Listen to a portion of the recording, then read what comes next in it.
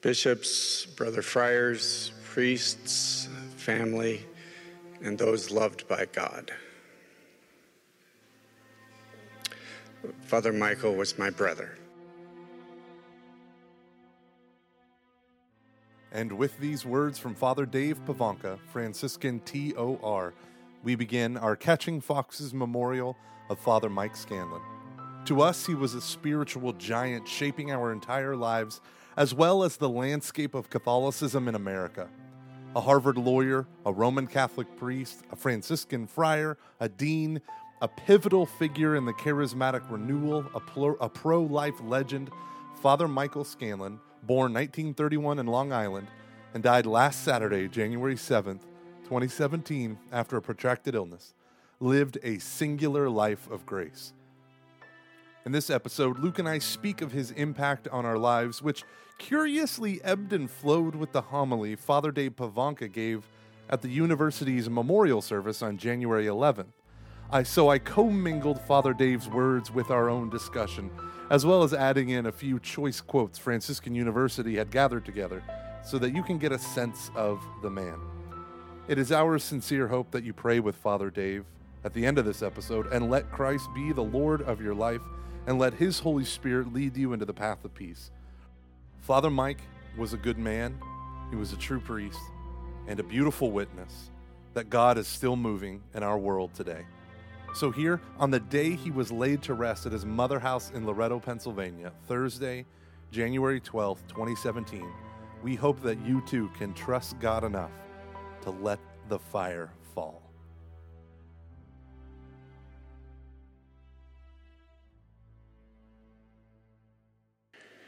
I had the blessing to be, in those years, to be able to travel a lot with Father Mike and always being nervous preaching when Father Mike was there. And it's like, I'd say, Father, what am I supposed to say? And he says, preach Jesus.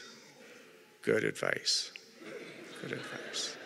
I remember one time he and I were giving a couple of days of workshops outside of Chicago, and we'd both been asked to give a particular talk. Father Mike had been asked to give a talk, something like the joy of the gospel and living the gospel or something like that. I'd been ordained 2 years, and I was asked to give a talk on persevering through the difficulties of priesthood and ministry. 2 years. I mean, my life was great. I said, Father Mike, how about we switch? Preach Jesus. But we switched.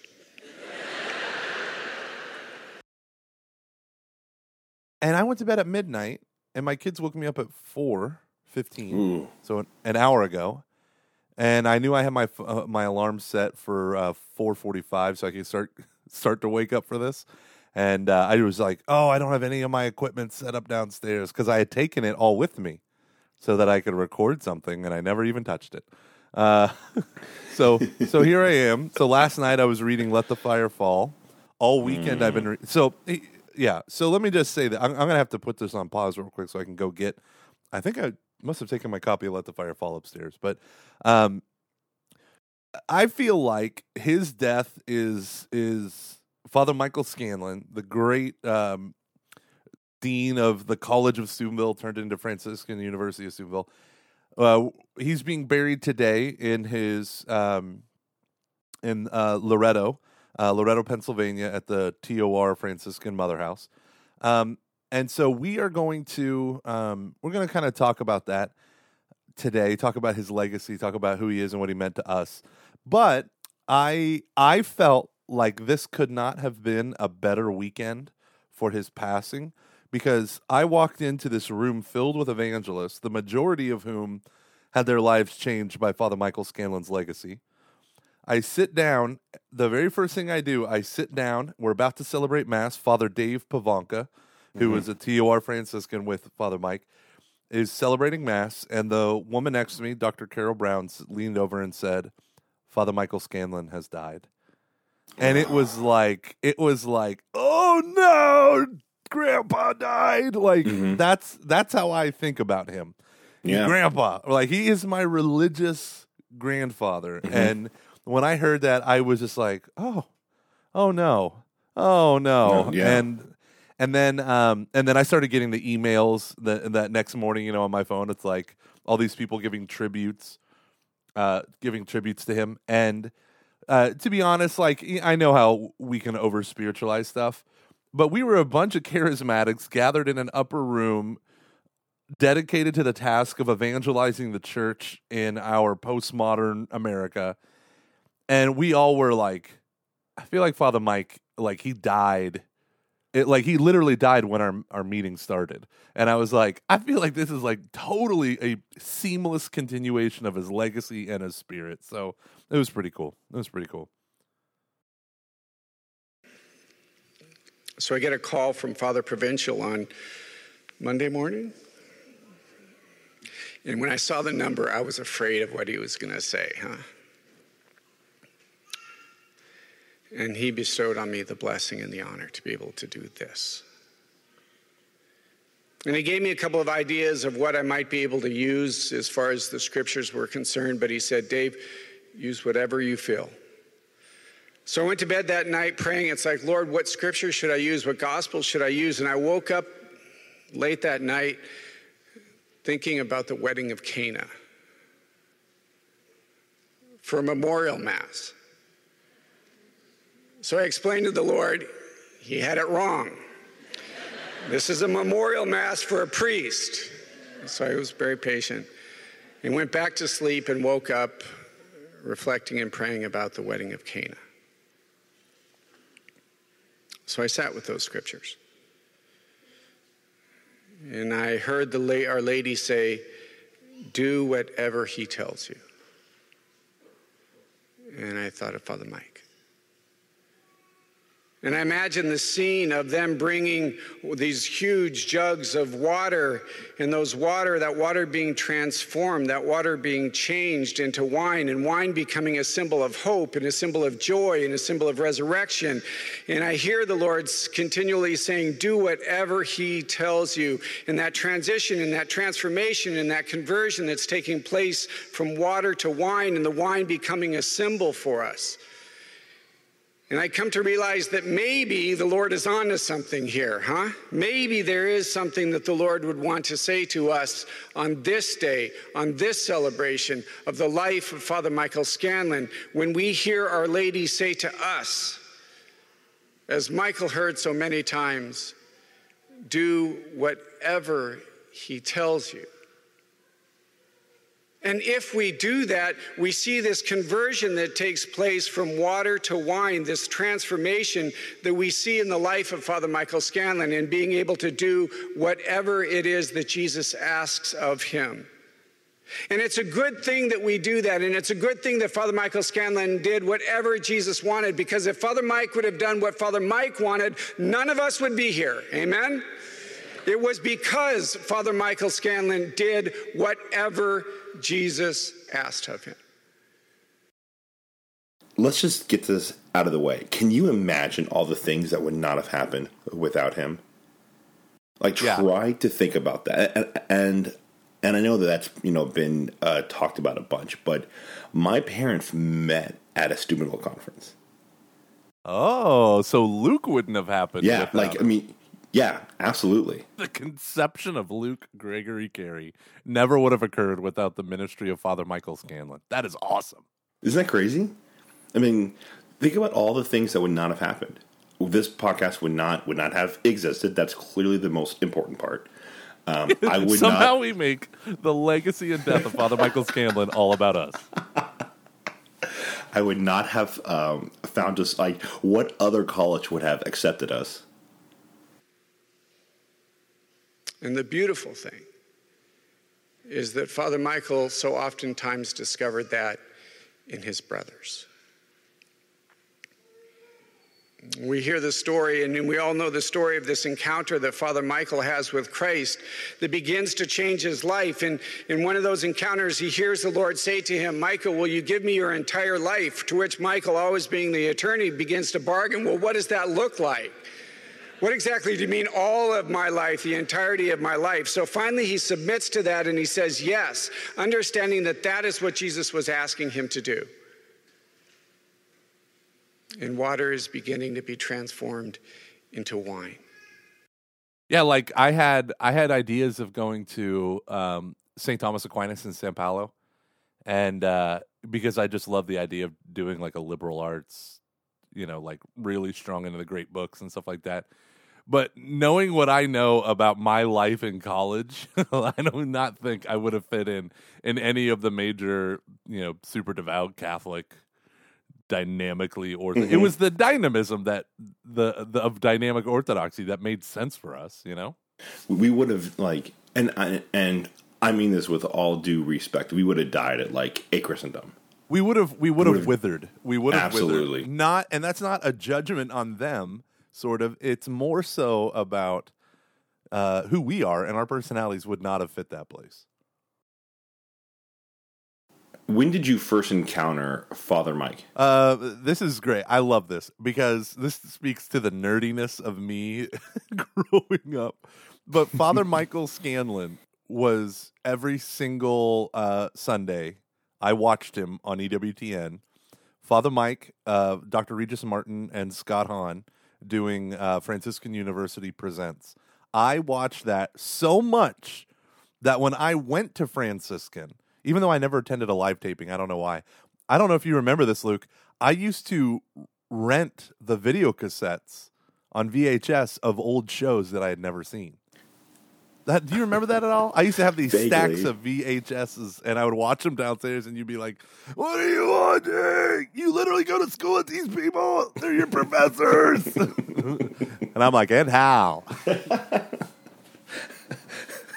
And this is the weird part. At any other school, you're like beaten up and abandoned. At Steubenville, we're celebrated. It makes no sense. It makes no sense. That's why it's great.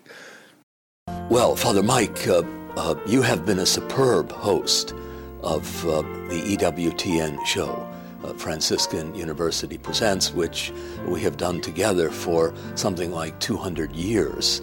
And you are the only man I know who has succeeded in getting Scott Hahn and myself to shut up from time to time so that you can make your own wonderful points about faith. So Father Mike was always a larger-than-life personality for me because I knew of his affiliation with the conferences. I had really the Franciscan University conferences radically shaped the university itself, so the summer conferences changed the university and vice versa. But for me, the biggest thing, do you want me to tell like my story with him? No, yeah, just really, because I've got I think, tell. Okay, well, tell your story. So really I have 3 instances of Father Mike when I was at Franciscan because, like we said, he wasn't super active, and he was older and whatnot. But my first was me and our buddy John, Adam, and you. We would sit around these gazebos as freshmen, and we would talk till 3-4 o'clock in the morning. And they were really awesome conversations. And I remember one time we were talking about Father Mike and how if he were to walk by, would we feel like the Holy Spirit has like literally like a boat going through water, and we would just get that. Yeah. And so I would always remember that. And then we would, our dorm was just south of just downhill from where the friary was for the Franciscan friars, and the calf. It was just down a sidewalk. We had a common sidewalk. So if anytime the friars were going down to main campus, they would walk down this little path, slightly up the hill from the calf. And I remember there was like 2 or 3 times where Father Mike and me and our friend John would be there on the sidewalk, and he would walk by, and we would both part on either side, and we'd be like, hey. Like we were like respecting the man too much to say his name coherently, and we would both go, whoa, like as if like we were just rocked by the effects of the Holy Spirit floating behind him, and then our friend John would come up and say. Oh, let the fire fall. and then we would laugh, and then we'd be like, oh, that was so awesome. I love him so much. My other story with him, I've heard him preach homilies before that are just incredible. My favorite thing, though, was at Franciscan, if you stay there during the summer, most of the conferences, they will let, except for the youth ones, obviously, but they'll let college students come to like the keynote on Saturday night.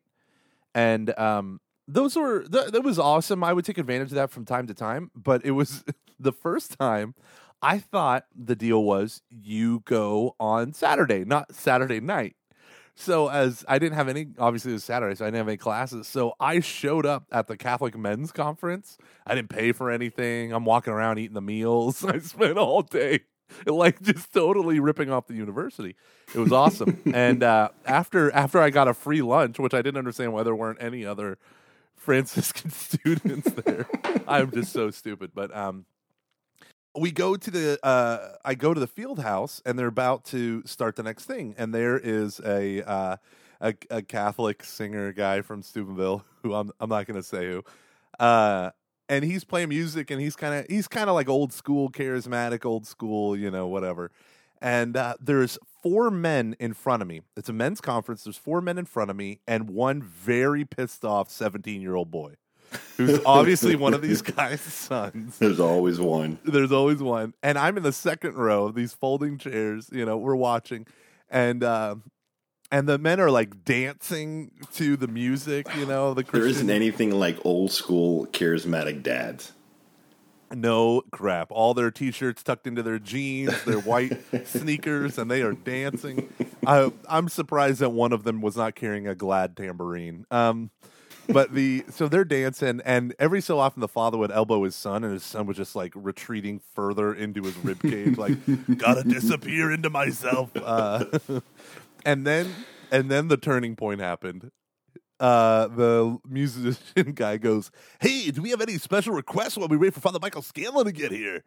And one of the guys in the front, or like 3 of the guys in the front row, in unison yell out, "The Happy Song!" Oh, no. Yeah, so the Happy Song is quite possibly, if you have an angsty teenager who thinks church is dumb, the idea of the Happy Song itself is the most repulsive thing on the face of the earth. But imagining all of these grown men dancing to it and singing it like it's like the greatest thing that ever happened, this kid like died inside. And then right to my right down the aisle comes a slowly walking up is Father Mike, and he goes right up the stairs, and you could tell he's praying, right? So he's praying. He's about to give the keynote. Mm-hmm. And he's praying, and then all of a sudden he like hears the music, and you see his face, and he's just so curious and confused as to what is going on. And he like looks at the musician guy, who I'm sure he's friends with, and he looks over at the crowd, and he just like sighs, and then he gets the microphone. And he's like, "All right, now Father Michael's going to lead us in opening prayer," and then Father Mike gets the microphone, and he's like, "In all my years, I never imagined men dancing, or I never imagined I would hear the Happy Song at a men's conference." And I was like, "Oh my God." And the kid in front of me beamed ear to ear. It would be great if he goes, "They should all be ashamed," and just like walks off stage and drops the mic. You want to know what's wrong with Catholic masculinity? You are. Because of your great love, yeah, my heart is bursting, Lord, to tell of all you've done. I grew up, and he was like, I think I talked about this before, how I grew up in a charismatic community. So he's like a legendary individual. I heard about. My mom told me about how when she was at the conferences, he heard her a confession. It was like one of the greatest.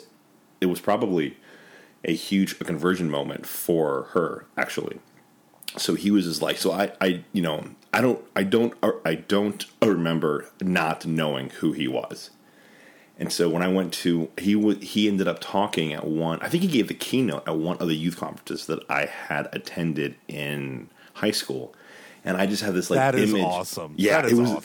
It was like him and like I think it was like Father John Belucci or something, like 2 of like the old school guys. And at the end, I remember he was. I think you're thinking of comedian John Belushi. No, but I can't remember that. It's that guy's last. Yeah, shut up. So, thank you. And just like at the end of the night, they were starting to play a really upbeat song, and he's on stage just like dancing, and I'm straight up dancing. And I remember just like having this thought of like, that's amazing. I don't know why. It just like his, like just by who he was, his witness to God's, to God's love and joy was palpable. Father Augustine Dunnigan would say to Father Michael, let the Lord change you by the power of the Holy Spirit. And Father Michael learned that lesson.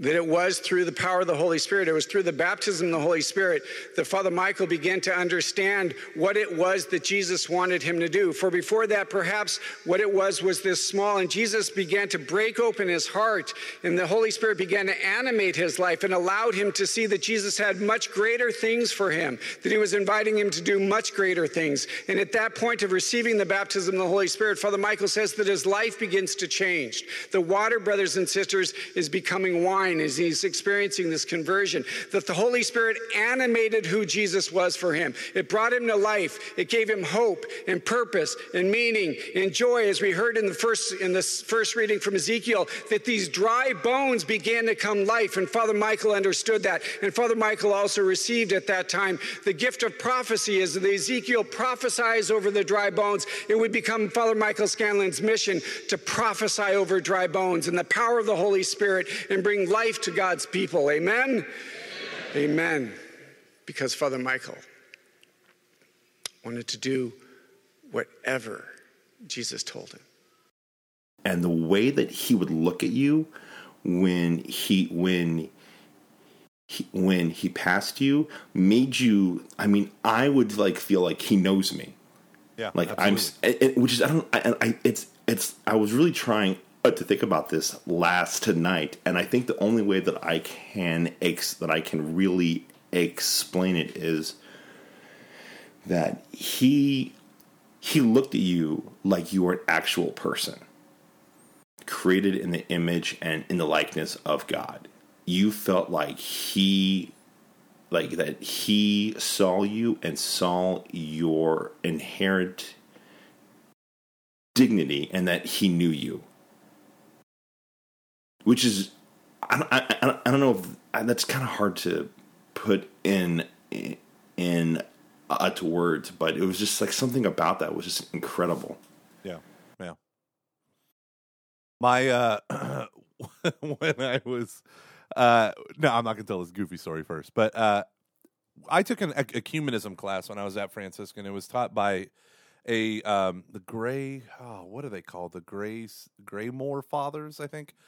They're a Franciscan religious order that was started in the Anglican Church in the early 1900s. Yeah, Graymore in this area I think in New England and in England, with the anticipation that the Anglican Church would become Roman Catholic, which fascinates me. And then when as the 1900s progressed, they all became sad that the Anglican Communion was not going to rejoin Rome, so the whole order joined Rome, and they have been the kind of the center of Catholic movement in ecumenism ever since. So it was cool that this Franciscan friar was teaching this. Different religious order than Father Michael Scanlon was involved. He was a TOR, Third Order Regular. But one day he invited Father Mike to come in and to talk about what was it like ecumenism-wise, being a Franciscan in Steubenville in the 60s and 70s when the mafia was big, and yet, it just all this stuff, right? So Father Mike tells these stories that you would think were made up by Hollywood about, like this fictitious person. And he just tells them so matter-of-factly and with such a self-forgetfulness, it was awesome. So the first story he tells us is about the race riots in the 60s. I hear about this stuff, but I have no idea what it was like. He talks about how in West Virginia, in Weirton, West Virginia, which is, for people who don't know, it's right over, the Franciscan University is on the river, high up on a mountaintop, but it's on the river. And all of Steubenville is right on the other side of the river from Weirton, West Virginia, where the big steel mill is. And a Black Panther, a new Black Panther was elected or nominated, whatever, the head of this group in Weirton, and the guy said, "We will burn Steubenville to the ground." Right? So everyone is terrified. And Father Mike and the mayor were friends. They used to play tennis, I think every week. But for months and months, literally for like a year before this, Father Mike is giving all of these articles written by Black Americans about their experience of oppression and racism and all this stuff. He's giving all these articles to the mayor of Steubenville. And the mayor of Steubenville, so that he can help him navigate this time of upheaval and riot and all this stuff. Because people don't know this, when they think of Steubenville, if you don't live in Steubenville, you think of two things. If you're a normal American or Catholic or whatever, you think of Franciscan University and you think of the big red rape case, which is the high school there. Those are the only two things that Steubenville is now known for. It used to be a big mafia town. That was used to be. Yeah, good point. But it's halfway between Chicago and New York, and so Al Capone basically built Steubenville. You know, there was a big Union steel town, all this stuff, but there is a lot of African Americans who live there, and so Father Mike is giving the mayor all this information. And then when the Black Panther guy made that statement, Father Mike said the mayor called him panicking. He goes, "Well, you've been reading the articles, right?" And he's like, "No, I haven't read one." And he's like, "Oh, no." And he's like, "What are you going to do? What am I going to do? I'm panicking here." And so they literally took 911, like the call center, and put it in his office. And they just staffed it with people from the university as well as from the police department. And literally Father Mike ran the city of Steubenville. And one of the things that he did, I don't remember everything, but one of the things that he did was he put one black man in every single police car to ride shotgun to make sure that there were no abuses going on. There was no, and to literally watch the watchman, basically. And he said the only thing that happened, there was a protest, but the only thing that happened was a window, a rock was thrown through a window of an abandoned building. And so that was it. And it was so funny because, like, here he is striving, having these conversations with the mayor to desperately break it out of this, like white dominated, resistant to change kind of thing. And the mayor's like, "I need you to do everything," and he did, Oh, I had never heard that story before. Yeah, he shared it. He's like, "Oh yes, so I ran 911." I'm like, "You did what?" and it was funny because the room that we were in was his office before they added on to the building, which is one of the primary education buildings called Egan Hall. That room upstairs, right at the top of the stairs, is a big conference room, and we only had like 8 people in the class, so we would just gather around the big conference table, and we invited him in, and he was like, "This used to be," and that's why he told the story. Instead of talking about ecumenism for the first like 20 minutes, it was like, "This used to be my office. I remember the time when he had like 10 phones, all these like computers and stuff. Or not computers, it was the 60s. Just phones and switchboards, that's what it was. So funny. I don't think a lot of people, and I mean, why would you really understand how stressful it is to run an educational institution?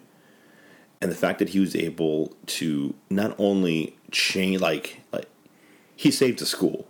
He saved an entire school, which you could argue helped ultimately, like, it. I don't know how important the school is to the town, but I would imagine it, is if you were to take the school out of there, it would really hurt the city. So just the fact that he saved the school and that he was able to help it build such a strong Catholic identity is mind-blowing to me, because it is hard just to keep a school up and running. It is very, very hard. But Michael understood, to be able to hear the word of the Lord and to be able to respond to the Lord, that the Lord spoke to people in many and very different ways. But what Father Michael wanted was brothers who would ask and do whatever Jesus asked of them. But it wasn't just the friars. He would surround himself with professors and with teachers and faculty members that had one thing, the lordship of Jesus Christ and the grace and the desire to do whatever it was that Jesus asked. And he surrounded himself and created a culture here at Franciscan University of people who wanted to do whatever Jesus asked them. Amen? And water was becoming wine. But it wasn't just the faculty and staff. It was Erla, the people who answered the phone.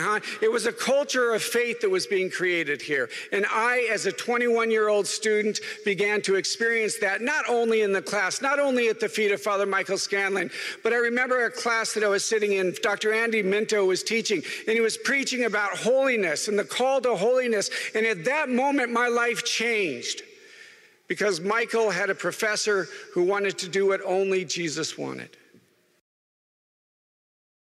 Now, you were a principal of a small school with a Catholic affiliation. Can't call it a Catholic school, of a private school. You can now. Oh, cool. Actually, Very cool. Yeah, it's cool. really cool. So, anyhow, you were a principal there, but you beforehand, you had done teaching and administration, right, in a previous institute, and you knew you wanted to work more in administration than being faculty for the rest of your life, right? Yes. One day, the story of Father Mike is one day his religious superior calls him in the 60s and says he was being prepared to be a South American Franciscan missionary. So he was being prepared to go to South America and be a missionary, like straight up missionary life. He spent the last 3 years before his ordination to do that. And then his superior, Father Kevin, just said, you are going to Franciscan University and you will be the dean. Or the College of Steubenville and you will be the dean. And that's it. Like, he's like, you're just going to have to do that. And so he said that Here you go. So he said he just panicked. And he's like, so the first thing he did was he looked up dean in the dictionary because he didn't know what it was. Like, he's like, he was a Harvard law graduate, all this stuff. And he said that he had no clue what a dean was. So he looked it up and he's like, the head of a division, faculty, college, or school of a university. Great. And so he just started going to conferences, like one at like Catholic University, another one at, I can't remember. But, he would go to all these places and he's just like, what does it mean to run a school? And basically they put him there so that he could shut it down because the College of Steubenville is not doing well. And he did it. Thank you, Father Mike. The great story, Father Michael goes to Father Kevin, and Father Michael's dream, if it was up to him, he was going to be a missionary in the Amazon. And very clearly, Father Kevin says, Mike, you're not going to be a good missionary. Check that off your list. Okay, well, how about a moral theologian? Check that off your list. You're not going to do that. How about a dean at the College of Steubenville? Because Michael wants to do whatever Jesus asks him. And Michael discovered that in his brothers, in his obedience. If Michael would have done what Michael wanted, none of us would be here. But Michael looked to the rule, looked to his brothers, looked to the Gospels to be able to discover what it was that Jesus was asking him. For he wanted to do whatever Jesus asked. And water was becoming wine. You see, Father Michael understood that if he would do whatever Jesus asked, that Jesus would do great things and he would transform simple water into something holy. Which brings us here to this place. That Father Michael understood through the baptism of the Holy Spirit and the proclamation of the gospel that he wanted to do something here. Father Michael is the first to say that he did not have this great plan for Franciscan University of Steubenville, then the College of Steubenville. But what he knew was that he wanted to do whatever Jesus asked him. Yeah, I don't think you can overstate how important that school is to American Catholicism. I mean, even just from and when I say important, like there are some individuals who really don't like it. And I think that speaks to just how important it is. Yeah, and did you... Oh, sorry. Oh, so no, we're going to talk about the article from The Crux. Yeah. Yeah, that was great. Yeah. Really great.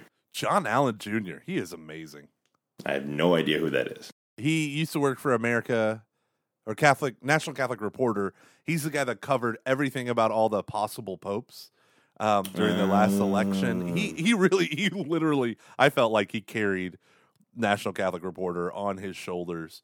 And then now he started his own thing, Crux, and his article was awesome. Anyway. Yeah, I know. And I think I don't know, like, think about how many priests, DREs, youth ministers, anyone involved that's out there doing stuff. And this is not, we're both in the world of youth ministry / like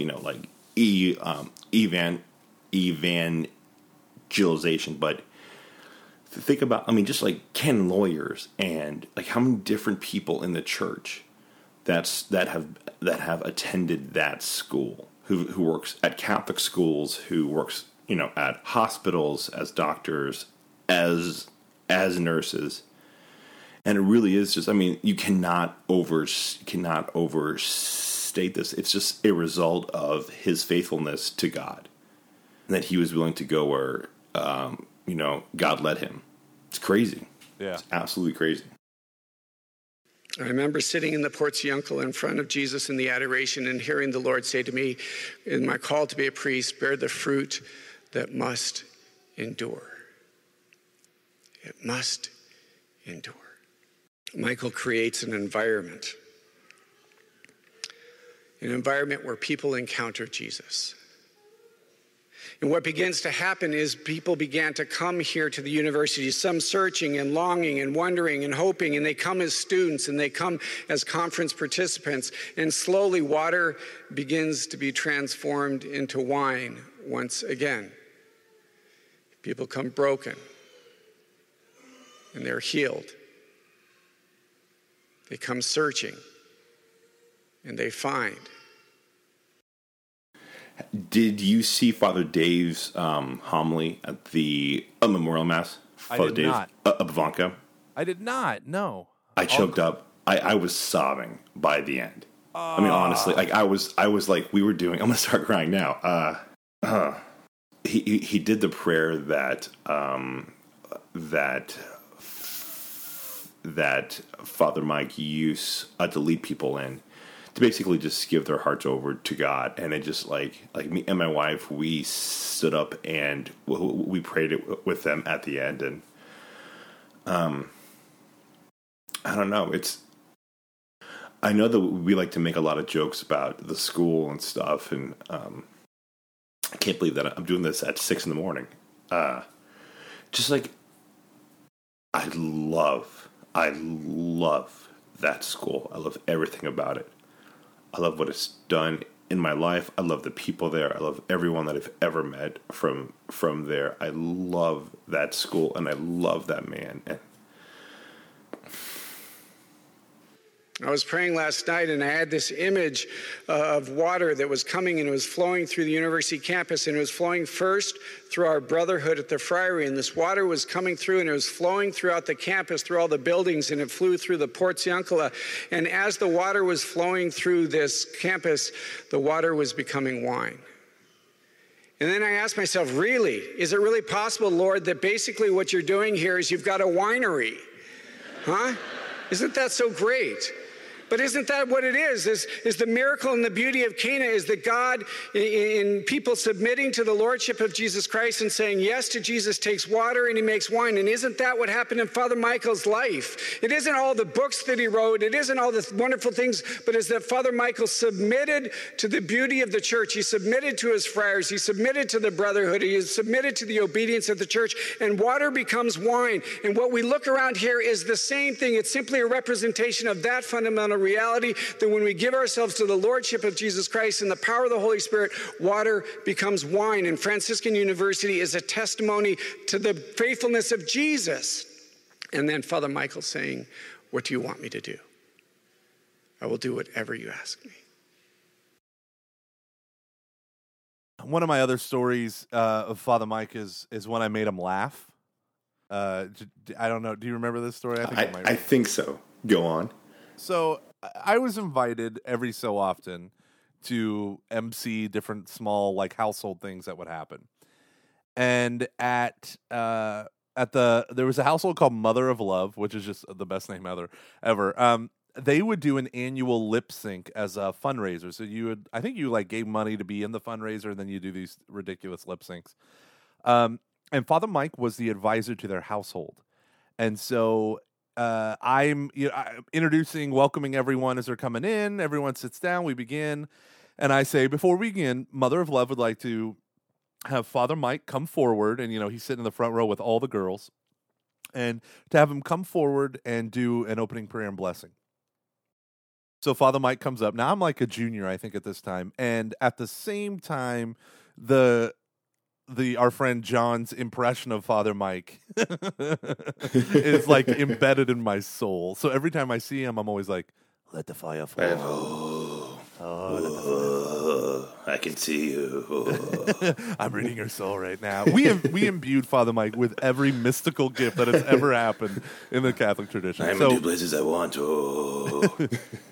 So he leads this, beautiful, very simple prayer, and he's always blessing, and he blesses everyone. And he walks up and hands me the microphone he walks down as I'm walking up, and I just start going, "Oh Lord God, oh let your fire fall, let your fire fall." And the best part was, he's sitting down, and I'm behind him.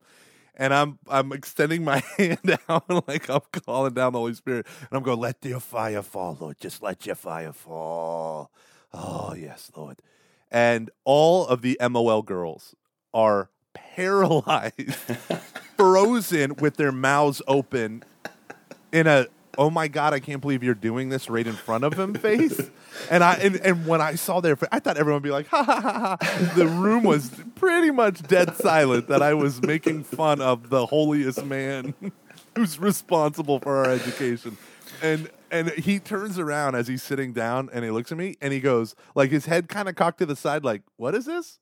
And then I just looked at him, and then in my head, the same thing that inspires this podcast was this moment of stupidity when I just looked at him and said, and I just went, well, it's time to double down. So I just went, Father Mike, we're just going to let the fire fall. Let it fall. And he started laughing, and then all the MOL girls started laughing. And I was like, oh, thank God. Oh, dodged a bullet on that one. He's commissioning you to be evangelizers. You say, no, wait a minute. I don't know if I could do that. I don't have much theology. I really got a bad track record, and everybody knows it. I'm not all that holy. I haven't been showing up, man. Hey, guys, those are just the guys like you that you can bring in. Believe me, when I sit down on a plane and start evangelizing some guy, and he sees my collar and everything else, I don't know if I'm ready for this one. He backs off and suddenly has to go to sleep or bury himself in books. But you approach the guy saying, I've been there. Matter of fact, I was just there last month or last year. I know where you are. I know what your struggle is. You can you can bring the message. You can do it. It's one by one person. And then bringing him into a group, and then the group into the life of the church. This is what God wants. This is what the Pope's commissioning.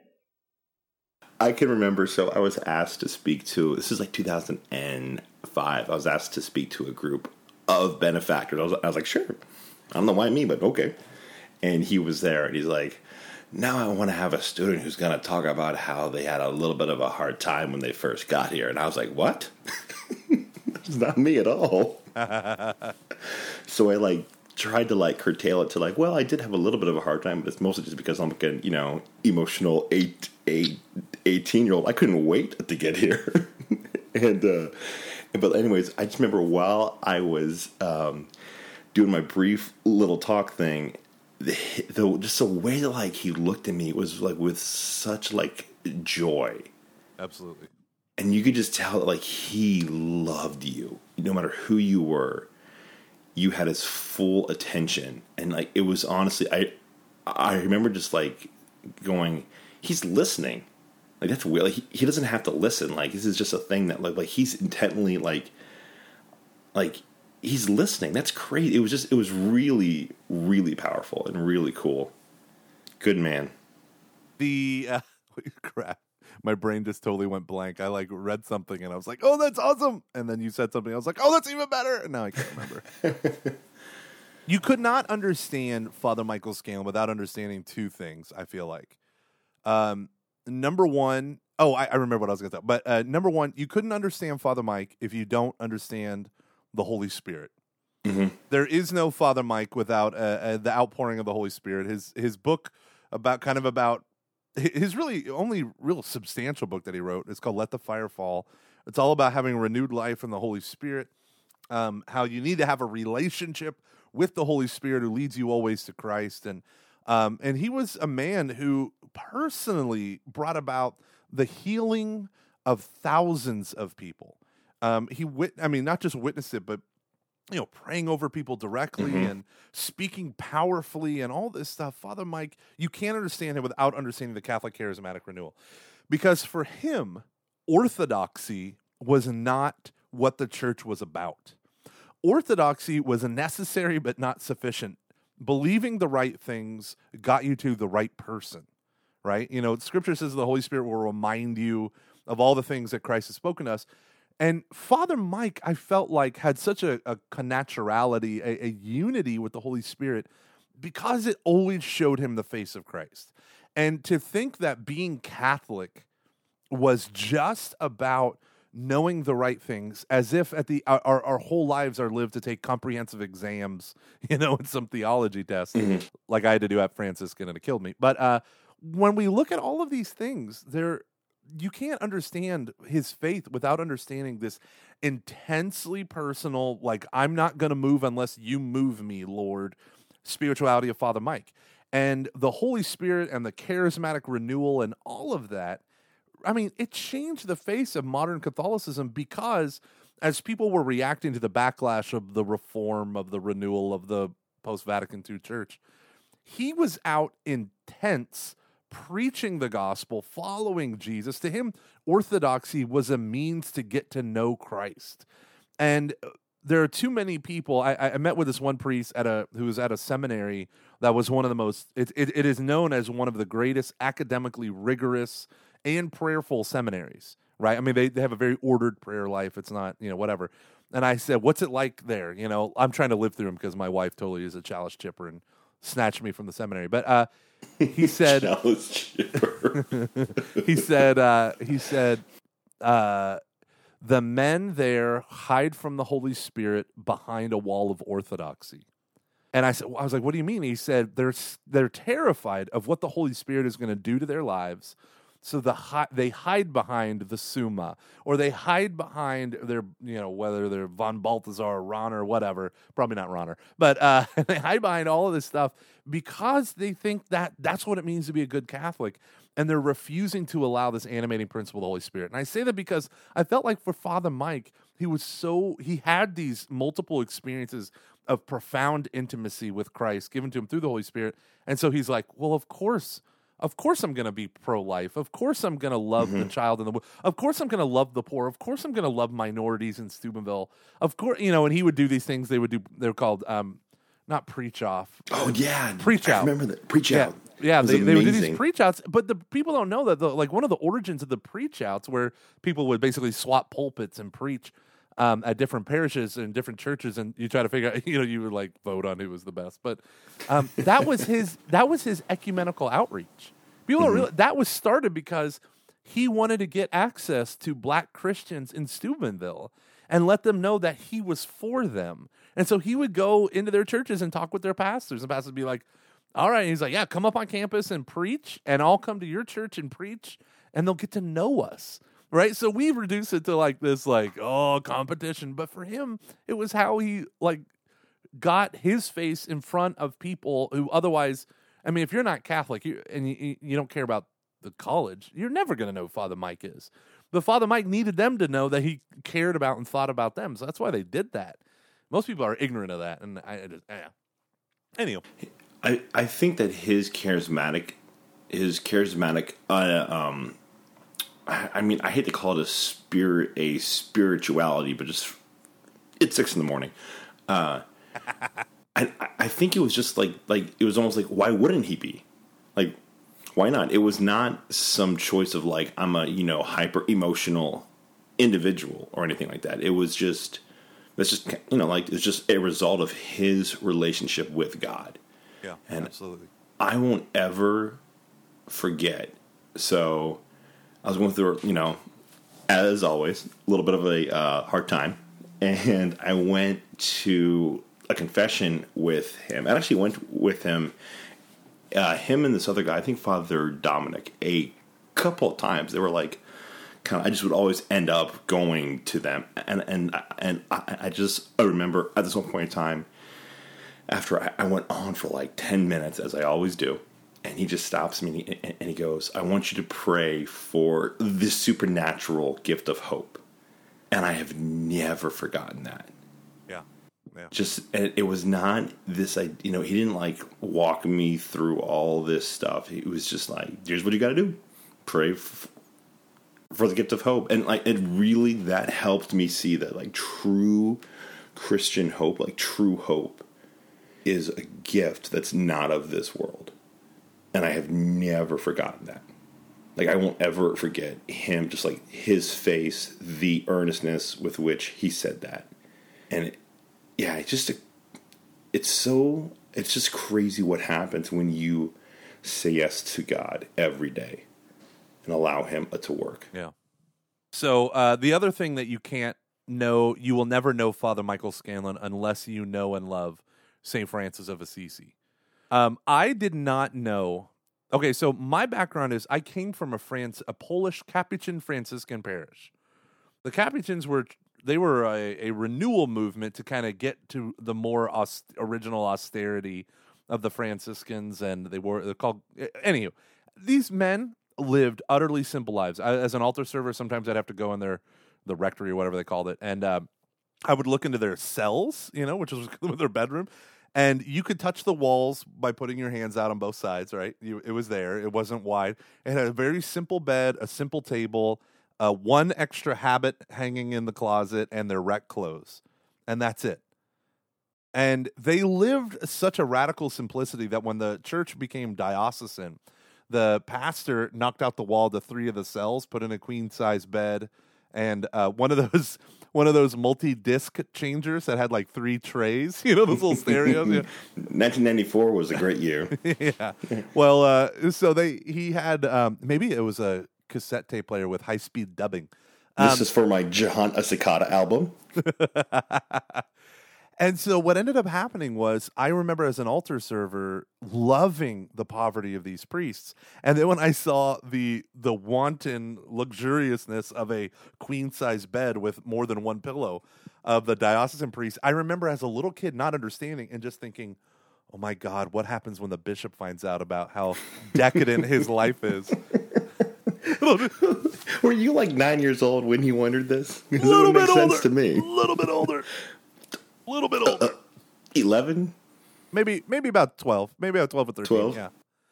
But I just remember being like, oh my God. Because these men lived the poverty of Francis. Yeah. They really did. They truly, honestly had the spirit of Francis.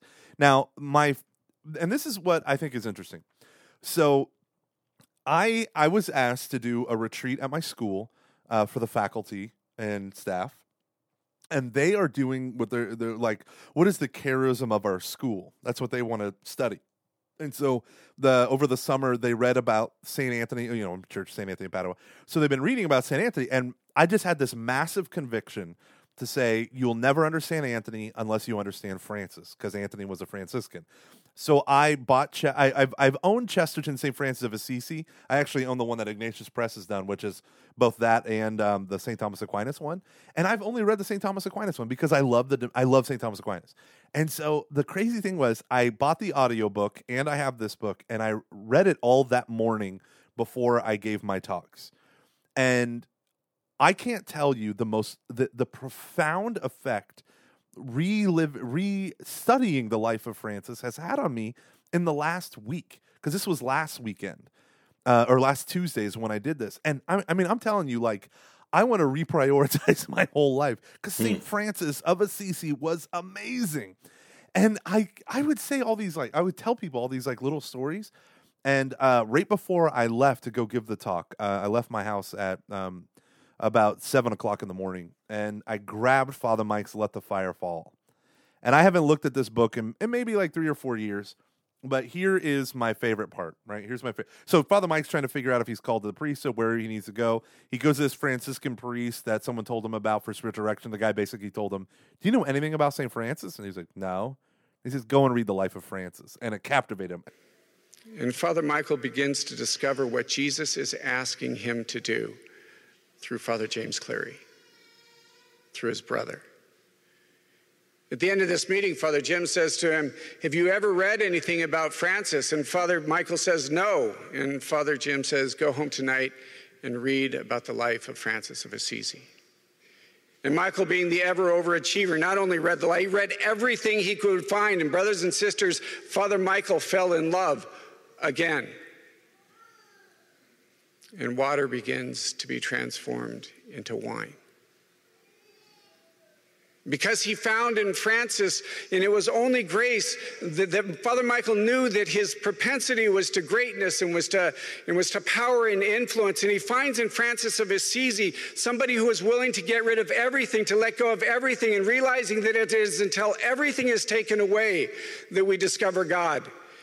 It is only when we become small, when we let go, when we surrender, we are stripped, that we find the glory of God. And Father Michael knew that his personality was such that he needed that. He would go on to say that it would be easy for him to submit to God, but difficult for him to submit to man. And he knew that that was what Jesus wanted him to do. So Father kneels in front of a friar and professes vows. And professes the rule of life of the Franciscan friars of the Third Order Regular, and he understood that he would discover what it is that Jesus wanted him to do in brotherhood. And this is my favorite quote from him that I think encapsulates Father Mike very well. The kingdom that Francis served was literally not of this world. He understood that the servant of the King of Kings had to break completely with the world system.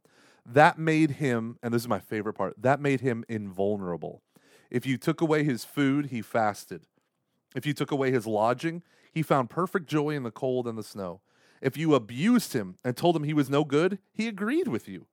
If you took away his life, he became a martyr. The world could not force him to compromise. And he said Francis never had the intention of founding anything. He resisted efforts to give his followers a rule and a structure, saying to those who followed him, simply, come and let's live the kingdom together. Like, this is amazing. Like, this is like my every Catholic, every Christian who's ever like overwhelmingly loved God. Like we go through these stages where we get so frustrated with the church as she is now, or church as she's incarnated in a parish or something, that we're like, come on, let's just live for each other. I can't tell you how many talks I've been to. It's like, let's just love each other and let's just do this life together. But here you see Francis building the largest religious order in the history of the church by literally doing that. And I loved it. And so one of his, the Bishop of Assisi, was so scared of Francis's rule, which is just quotes from the gospel about living utter poverty. Francis said, if we had possessions, then we would need weapons and laws to defend them. And so Father Mike says, that I thought was one of the shrewdest insights any Christian ever had. By renouncing possessions and comforts and weapons and laws, Francis and his followers became free, utterly and completely free. The world had no hold on him. And that's, I feel like, that notion the world had no hold is Father Michael Scanlon. Mm-hmm. And I just want to end with my favorite story of him, which is him, Dr. Hahn, a bunch of other professors in 1989 were arrested and thrown in jail for an Operation Rescue peaceful protest in front of an abortion clinic. And they held them for like a week. It was whatever it was, they were able to do it for like a week. The Bishop of Steubenville was there. Like, he convinced them to come to one of these, and then it's the one where they get arrested for a long time. And Dr. Hahn would tell these stories of, and Father Mike told the story too, where the Protestants that were with them, Dr. Miravalli was teaching in the prison. he was teaching a Mariology class, like a Marian scripture class. Dr. Hahn was leading scripture study. Father Mike was doing healings and leading empowerment in the Holy Spirit in the middle of a prison. And the prison was so overwhelmed because it was like hundreds of people that got arrested that they just put them in like a group jail cell, like at the local jail. And like praying over the guards and doing script, and it was like Dr. Hahn, I think it was Dr. Hahn said it was essentially a retreat in a jail cell. And you think about that, like his witness to life, his witness to the truth of the church, his witness to the power of the Holy Spirit, so embodied Father Mike that I do not think. I mean, Father Dave Pivonka to me is someone that carries on his spiritual legacy by just loving the Holy Spirit and letting that motivate his love for others. But and Father Dave, I think, has his JD now. He's a lawyer too, or not a lawyer, but he has that law degree. But there will never be another person like him. He was fit for our time. He was just 70s enough to speak to the world of the 70s, the progressives. He was charismatic enough to reach in their hearts, but he was rooted in the church so he could pull people back home. I love him. Yeah, I don't think there's anything else that can really describe him besides that last line of, let's live the kingdom together.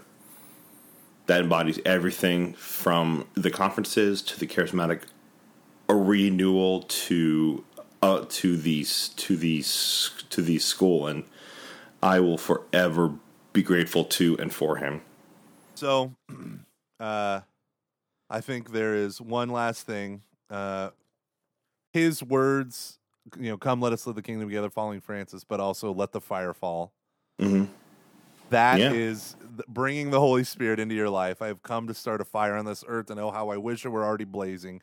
Christ said that Father Mike was a spiritual pyromaniac, lighting idiots like me on fire for not just for God, not just for truth, but for God's kingdom, for real people, to actually love and be concerned with real people. And so I hope that this podcast can, if you don't know anything about Father Mike, to go on YouTube and listen to some of his homilies and talks and presentations to find out. I'm going to post links to the mass, the Franciscan's thing of the homily.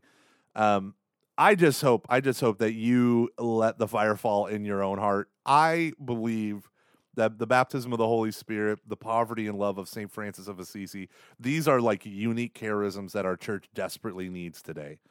It needs people who, animated by the Holy Spirit, are just gonna come and live the kingdom. And it's not about talking, and it's not about all this stuff. It's actually lived out in communities of people who love Christ and love one another. So, I mean, I am going to miss you, Father Mike Scanlon. Thank you so much for your witness.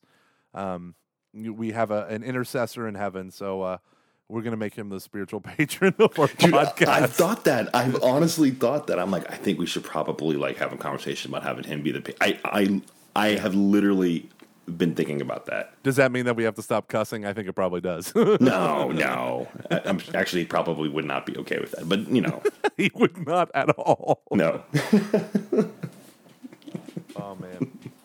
Oh man, Father Mike, I just heard this story that blacks were still segregated from the Bellevue swimming pool. And when Father Mike, the rectory housekeeper, was black, and he was like, "Hey, where are your kids? It's so hot out. Why aren't they swimming in the pool?" And she looked at him and she's like, "Father Mike, they're not allowed in the pool." And he looks at her and he goes, "Bring them tomorrow." And he marches right up and he's like, "You gotta let them swim in this pool. I'm gonna let the fire fall." Why am I levitating? Oh, give me a second here. How do I have fireballs in my hands? He was Mario. Yeah. Yeah,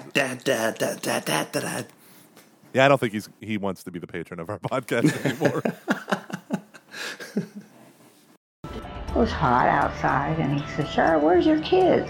And I said, "They're home." He said, "Why ain't they swimming?" I said, "They're not allowed to go to swimming up here." And he says, "Oh my goodness." So he said, "Bring them with you tomorrow." I brought him up, and he took him over to the Bellevue. He said, "The cook works up here.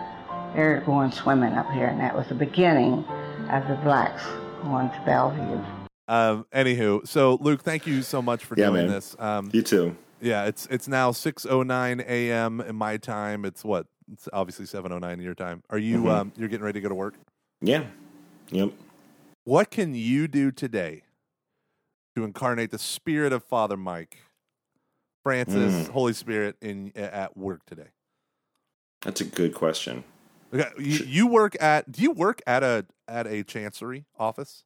Do you? I mean, is that the word? I'm not going to lie to you.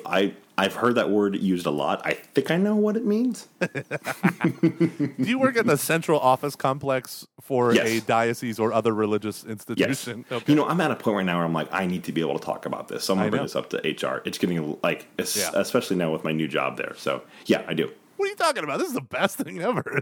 You can't say your last name, even though I've said your last and middle name twice on this episode. So one of the things that we talked about on this evangelization thing was how many chancellery people don't work for the mission of the diocese. They just do their own silo. It's like, do you care about other people? Are you praying for other people? Are you doing this? And so my thing that I'm going to do for Father Mike is I am going to to carry on his legacy by working with my staff members and trying to let the fire fall specifically for a couple staff members and share. I'm going to share Father Mike's story at work today. That's my goal. I think Father Michael would want us to know that invitation is not merely to him, but it's to everybody. This encounter to the person of Jesus Christ that changes our life, that gives us purpose and meaning. This letting go, this surrender, this transformation from water to wine, metanoia, the charism of my Franciscan community, is for everybody. I think what I'm going to do today is I don't really know specifically how well he worked with other people in the church, but I know that he did. And I know that he, on a couple of occasions where he put his foot down, and I know on a couple of occasions where he was just patient or whatever. So I think I'm going to try to embody that today. Is go, how can I be a part of what's happening as opposed to just wanting to do my own thing, which can be, is just as bad when you're doing it for good reasons as opposed to like what I would say are bad reasons. Yeah, yeah. So no point in doing and having a culture war. It's koinonia, which is bondedness, which is commitment, which is fraternity, which is brotherhood, which is buddyhood. But it's done in the power and the relationship of the Holy Spirit. And from that relationship to the Holy Spirit, God's eternal, unlimited power is released. You can do it. Everybody else in the office can be having adulterous affairs. Everybody around you in the neighborhood can be showing pornographic movies. You've got fellowship of the Holy Spirit. You don't have to do it. You'll never be alone. You won't be the oddball because you're going to be the in-ball. You're going to be in the fellowship of the Holy Spirit. This is so key to any solution in our lives, to fidelity, to faithfulness.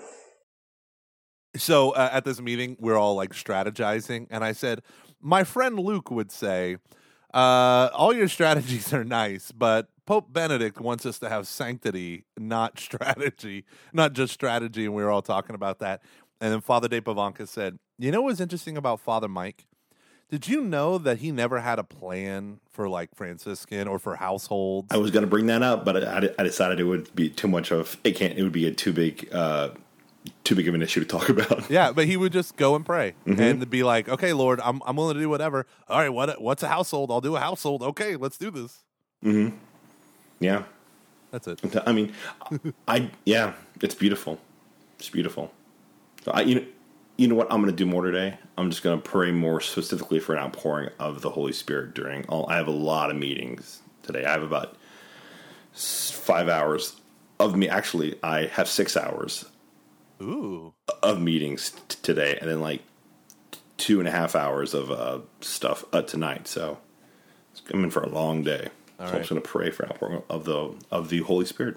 All right, St. Francis of Assisi, Father Michael Scanlon, pray for us.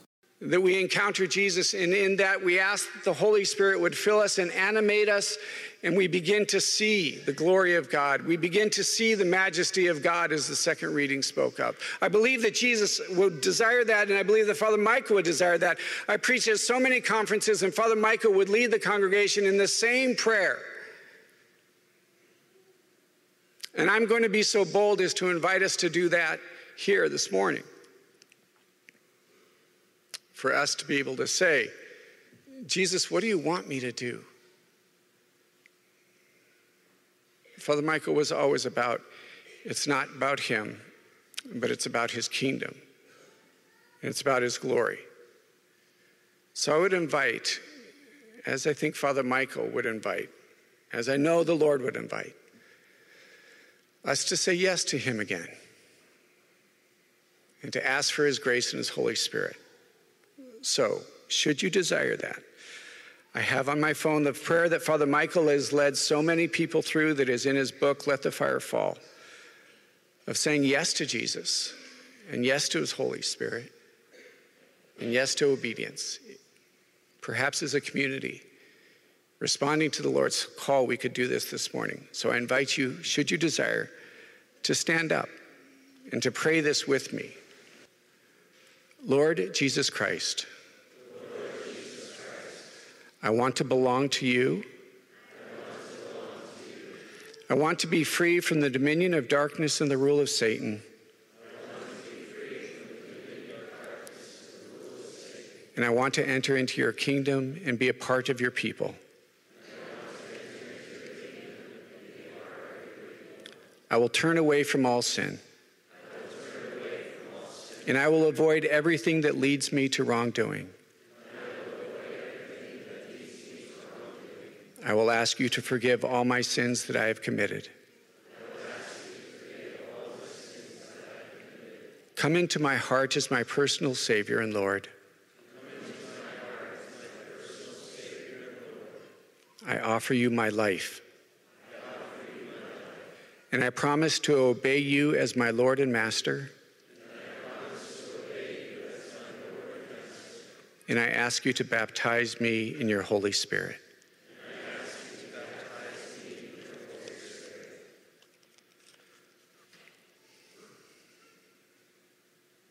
Lord Jesus, fill us with your Spirit. Michael, we ask that you would go before the throne of the Father and intercede on our behalf. That we would do whatever Jesus asks us. And you would transform us by the power of your Holy Spirit, Lord, from water to wine. Finally, one of the scenes Father Michael would share with me was that when he celebrated Mass, he would see the Lord at the Last Supper with the chalice, and he would see Jesus on the cross. And he would see the blood flowing. The Lord changes water to wine and wine to blood. And in this Eucharist, we're invited to drink and receive freely and to be transformed into the body of Jesus. Amen. Amen.